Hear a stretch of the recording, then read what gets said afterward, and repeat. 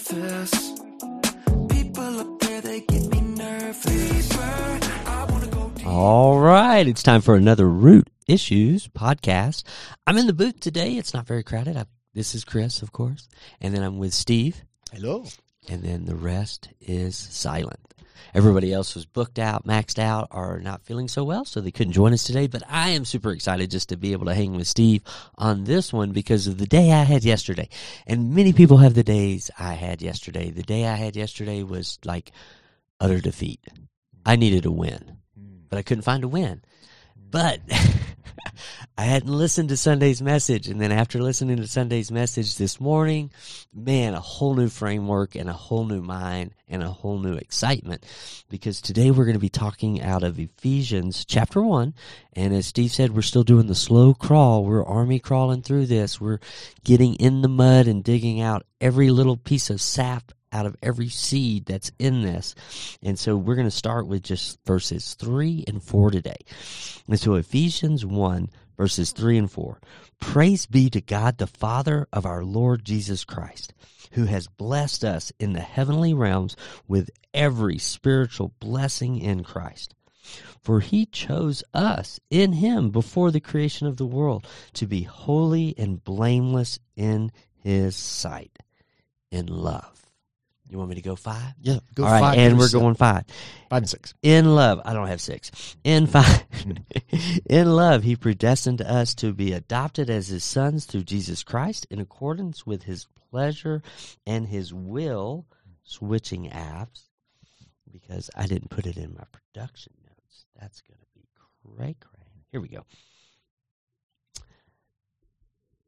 To the praise of his glorious grace, which he has freely given us in the one he loves. And so that whole segment there, I hope you're following along. I didn't bring the paper Bible. I did my production notes. But, man, we are talking today about our identity in God, the big capital G, G-O-D, all caps, and that we do have this identity. And everything in the world around us is seeking to suck us out of the knowledge of that. And so we're going to jump in because this sets the tone, and this changed my day, changed my morning, just listening to this message and just rejoicing in the fact that, wow, yeah, I am an adopted, beloved son of God. He knew me from before I knew me. Yeah. And so it's deep. It's deep. Yeah, obviously a lot going on in the world right now, everything with Israel and, and Hamas and at war. And in our own country, just people's responses, and obviously everybody's diving in the spiritual realm, looking at with spiritual eyes into prophecy. The natural realm, everybody's looking at geopolitics and everything going on, and it just adds to the chaos, right, and to the unrest that people are feeling. And so, we dove in on this idea of the greatest news unimaginable, in the sense that no man, no system in all the history of the world could conceive of this glorious plan that our Heavenly Father had to create and redeem us and draw people in as his family. All other religions, all other philosophies in the world are built upon kind of the Tower of Babel, right? Yeah. Is what man can do to reach God. Yes. And creating God in our image to some extent. Well, this idea of predestination, this idea of God had this on his heart, Father, Son, Holy Spirit, before time began.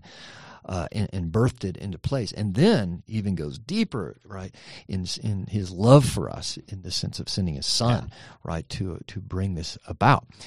So I just, just these words here. I think when we think about our salvation, what God has done, salvation, right, is to be revelation of the glory of God, and so I think, gosh. So much of the gospel that we have heard or maybe even received or walk in is so self-focused today in many ways. But that at the core of what Paul is getting at in chapter 1 of Ephesians is that God, He's brought his revelation, he's illuminated our eyes into his will, into his plan, to be his child, part of his purpose, and inheriting this glorious inheritance that we'll get into in the future. And the veil's been torn, and we have this access to the very glory, and that's a big Christian kind of religious word. Yeah, Glory. What does that mean? Christianese there. Yeah. But basically, glory is the sum total of who God is. All of his glorious attributes, right? So grace, in this way, it says, to the praise of his glorious grace. Yeah. Grace is only an attribute of God, and it is part of his glory. One huge expression of that, right, upon us. So when salvation comes to us, when we meet Jesus, he opens up, right, our spirit to come alive with his spirit, and he gives us revelation, insight, spiritual insight into the glory of God. And it begins this journey, right, of us, as Corinthians tells us, right, in 2 Corinthians 3:2, we are becoming one degree of glory to the other, being transformed, right, into the image of his Son. So chapter 1 is these verses. Specifically, Paul hones in on the Father and the Father's role in our salvation. This coming Sunday, we'll get into the Jesus and then the Holy Spirit right after that. And so we just looked at several, kind of broke down each of these passages, mainly focusing in 5 and 6 this week. But in love, he predestined us. Yeah. And I think we just wanted to encourage everybody, just want to lift everybody. With everything going on in the world, boy, we have to always reset who we are, who we're trusting in, and he's a sovereign God, right? And the idea of predestination and sovereignty, these are things that are other than us. These are the things we worship God. We don't try to figure them out. Yeah.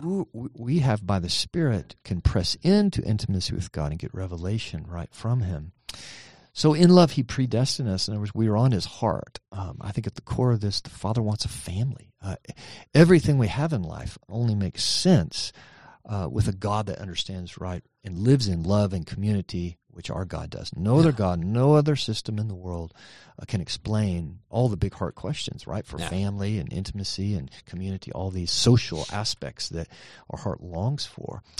So we need to know there is a loving Father behind all creation and who has destined us for eternal good.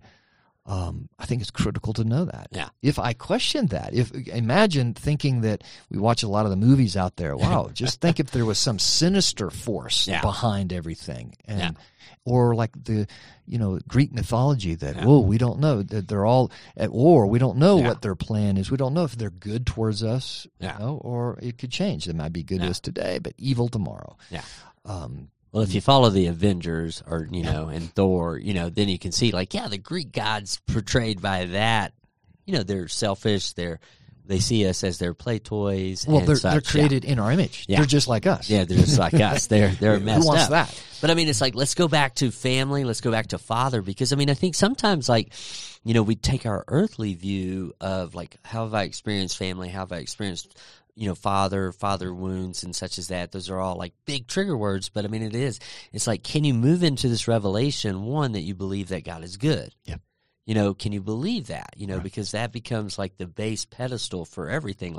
Can you believe that he is good? Because if you can't believe that he is good, then you're going to struggle with, will he keep his promises? Because maybe he's not good. And even though the Bible tells us that all of his promises are yes and amen, that they are secured in us as his children. And so, that becomes the first hurdle. And so you brought out these 3 B's or 4 B's. Yeah. We were looking at believe, being, behavior, and belonging, but that first one is belief. And so yesterday, just having some email problems with one of the companies that we work with and removing some things, it totally knocked me off my belief that, okay, God's on my side, because I was harassed, trying to figure out how to set up email templates. But the day, it was a rough day all around. But what do I believe about God? Yeah.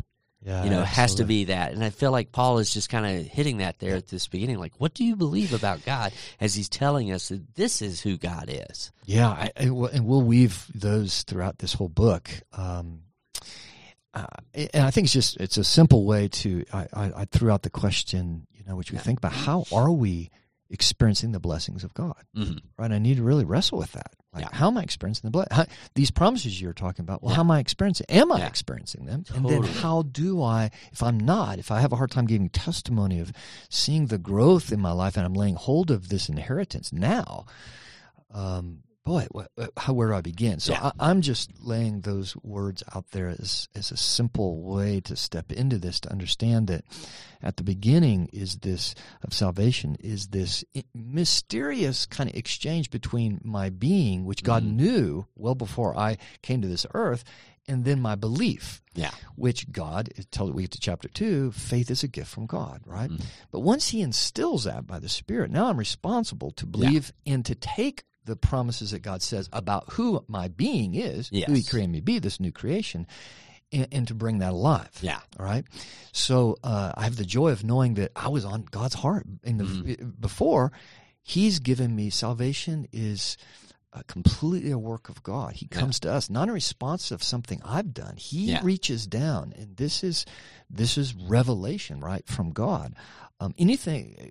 Any other work where I'm trying to, please him, earn it, or whatever, is not the Christian way. It's not salvation. So, and we all get wrapped up in that whole thing. So this idea of believing, in other words, we can't separate my being from my belief, right? So today, if I believe something, then it is going to have an impact on what I'm becoming, the kind of person I'm at, right? So that's the Christian life. If I say I believe it, then am I becoming that, right? So this interchange of faith, standing on the promises, and experiencing the blessings of God as I'm stepping in by faith. I'm taking those promises. Now, how that's fleshed out in detail is a lot of different ways, obviously through church, fellowship, prayer, the spiritual disciplines, being involved with others, and just our own pressing in now with harnessing this gift of faith that God has given us by grace and going towards being. And when I do that, in other words, my behavior should flow right from my being. Yeah. And this is where we all, again, have made this mistake. We jump out to behavior before I've this firm foundation of my identity, my being, what I'm becoming, without a vision of knowing my Father's love. Yeah. And so that should be the connection, right? And I think you were like kind of connecting that. Like, you spent a good deal of time just talking about, like, our understanding of forgiveness can't be applied to anybody through ourselves unless we've received forgiveness from God. Yeah, I think that, again, no natural person seeks salvation. Yeah. No natural person just seeks God. We're spiritual, but we create religious things that are pleasing to us. God created in our image, because it fulfills something in us. Yeah. But salvation is from God to us. Yeah. It's this supernatural, it's glorious transaction. Event. Yeah. And our self in our own, it's like we want to achieve and we want to do. Of course. Of course. And so then, when you get into the, just religion, then it's like, are you doing the do's and not doing the don'ts? And you're kind of always on that like balance sheet of I did more good today than I did bad. So I'm in the good color green. Exactly. I'm not in the negative red. And so, but it's understanding that transaction that his love for us is what gave us his son to pay our debt. Right. And so then, like, there is no earning, achieving. But now I show effort, adoption, right? Yeah. In other words, I can't earn that. I received that. And I think we talked about forgiveness. Yeah. We talk about how critical that is. Well, I have to have a basis for that. It's for a natural person in our world, forgiveness is actually just kind of psychobabble because if without a foundation, for me to forgive someone, based on what? In other words, what do I do with that offense? Yeah.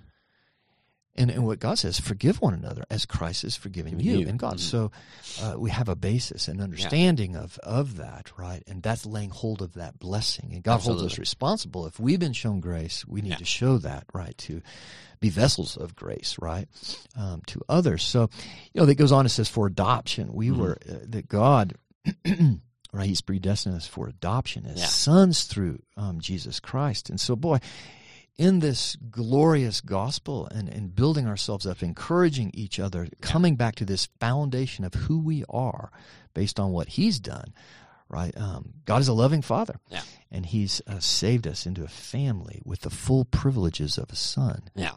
And to just understand that. And again, I think our problem is we jump out to behavior, we try to be holy or do right things without standing on this firm understanding of who we are as a son, and to realize what access we have to his power to help us in that, right? Depending on him for that. So this idea of adoption of sons, people might, especially in this day and age, why is it sons? Why is it not just children or something? because the Father has a Son. Yeah. And his only begotten Son is Jesus, who's at the right hand.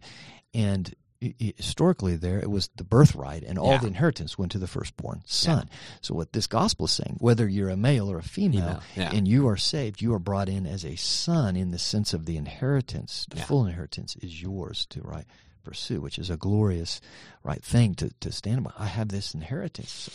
We have access. We'll get to it later in Ephesians, and boldness right before the throne of God, because we're his children, which is again, we can't sink into that right enough on that. No, but I mean, it's like, think about it. Like, okay, like, you know, if we look at only to our earthly family, something that we can kind of see that's tangible, like, you had rights because of who your family was, okay? Like, you know, were you good in the community? Were you seen? Were you favored? Or maybe you were in the family that, you know, really didn't have a whole lot of privileges because of their name, but you had friends who had privileges because of their family name. Yeah. And so it's this concept of, like, can you shift that identity into, well, I am God's son, and God is the creator and keeper of all things, so I have access to all those things, and that will guide me and protect me. But it's like, it's such a muddling, like, we're always having our identity clawed off of us by the world and the culture around us, when we should really just be running straight back to that identity. And so, you know, if you're listening to this, I mean, it's like, I came from a family that had a good family name. He had a good family name within his siblings, and it was like, when my father passed away, almost all of the Henderson traditions passed away. You know, and then shortly after my father passed away, I moved to Colorado, and my brother was being looked at with all the other Hendersons, like, you're going to keep the traditions going. And then his wife was like, we're not going to keep all of those traditions going, like Christmas morning. We're going to have that at our house. And so, you know, it became a crumbling, because my family, my father was the one who carried. And so I knew as a child, like, I could speak into the whole Henderson clan because I was Herschel's son. Yeah, absolutely.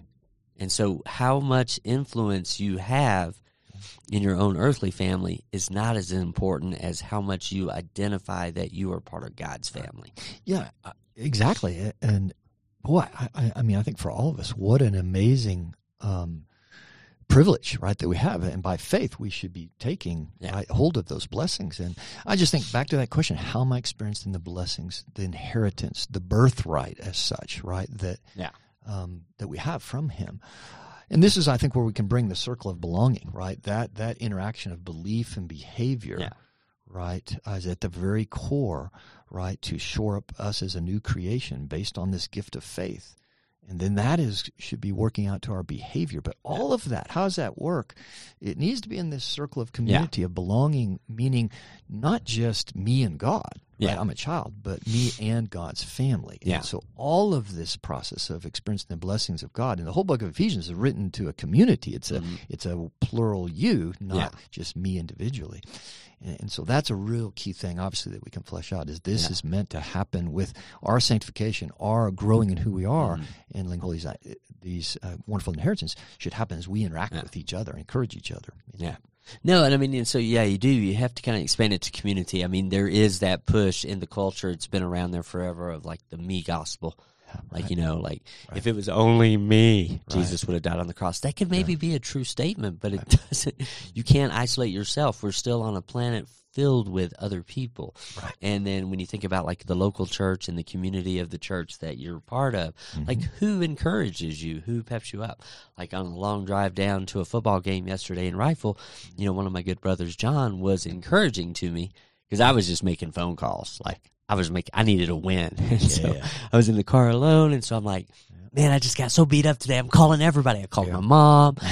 I called my brother. He didn't answer, but, you know, John answered, and there was a lot of encouragement coming from him to me. And so, you know, who encourages you in that identity? Now, let's jump down. Okay, according to the purpose of his will, we have a loving Father who has a perfect purpose and plan we are called into. Now, in this section, you kind of jumped into, like, as we look at this purpose and this plan, that we have so much to rejoice in. Okay, because, I mean, it's like, let's face it, like, we're all looking for identity and we're all looking for purpose. Right. We all want our lives to account and amount to something more than just what it is, it seems. And we're all like, who am I? Right. And so that's like, from the dawn of time, we're searching that. Mm-hmm. And that's why I love working with middle schoolers, because they're very honest. Yeah. No, I don't know who I am. What's Right. my purpose? I don't know. Great, let's talk about it, Right. But I love this section here where we just got into worship, because your next point was, with which he has blessed us in the beloved. Our Father has highly favored us through his beloved Son who died for us. And so and what do you worship? What do you praise? Yeah, and according, as you said, the Scripture says, according to the purpose of his will, to the praise of his glorious grace, right? And for purpose, he's called us into his purpose. Yeah. So part of this laying hold of the blessings of God is, we spend so much time with our purpose, our, dream, our calling, these kind of things. And when it's all said and done, if it's just my calling I go after, then at the end, what is that worth? Yeah. Right? The deeper thing we need to know that my purpose, my dream, is connected to something bigger, right? Yeah. That this is part of God's, and he's invited us. We're his workmanship, right? He's created for his good works. He has, and he wants us to uniquely dream, but that needs to be brought to him and filtered, right, into his glorious, right, big plan. And then it says, to the praise. So Paul just gets all caught up here, right? All of how this loving Father and what God has done for us from the beginning of time, and then carried it out, right, through the love of his Son being sent, where he just moves into praise, to the praise of his glorious. This grace is unimaginable. It's beyond amazing. It's that glorious, right? And that just, Paul couldn't get over it, especially as a rabbi, as a Pharisee that just strived to earn his way to God. He just never got over the fact, there is now a righteousness that comes apart from the law, apart from earning, and God bestows it freely, right, by his grace. We just have to receive it. And so this idea of praise is probably the most transformational thing we've done. Again, salvation is revelation of the glory of God. The greater I see God, the more my whole being is going to worship him and be caught up in the wonder and awe of him. The closer you get to God, right, what happens? You become more reverent. You become more awestruck. You go low, right? And just look in Scripture. The closer anybody got into the inner sanctum of God, or into his presence, right, they went to their face, right? And it begins with thanksgiving as we move into the presence of God.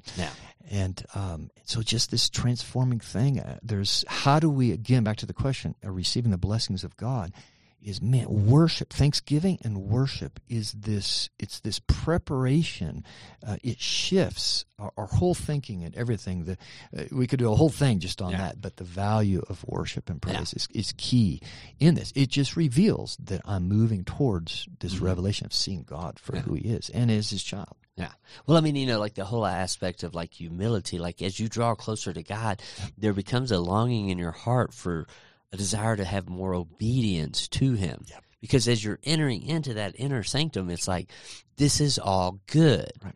And then the things that, trip and stumble us and cause us to fall, they become like, well, no, that's bad. That is not part of the plan. Right. And so I think there is like, how do you surrender yourself into the goodness of his plan, the bigger plan, which is going to give your life the most glorious and the most fulfilled life you can have, because you're doing life with your Father. Like, as I was kind of preparing for the middle school lesson, it was like, we were getting ready and looking at Shadrach, Meshach, and Abednego, and it is this concept of like, man, I'm doing life with my Father. And so no matter who your earthly father was, you can still move into the joy of doing life with your Father. Like every experience, everything you do, everything you're about is connected to your Father. Yeah, and I think we just have to be careful. We hear so much of this bringing God down. We hear this language. We have to be careful because we're in the age where kind of that homeboy attitude, and because remember, salvation is a revelation of his glory. So the closer I get to my God, the more reverent, the more worshipful, right? The respectful that I'm going to be, because seeing his glory more and more, right? So it moves me away from this very childish, kind of flippant sometimes idea of God and he's my buddy and all this stuff. I think we have to really watch what we put on our T-shirts, right? And things like that.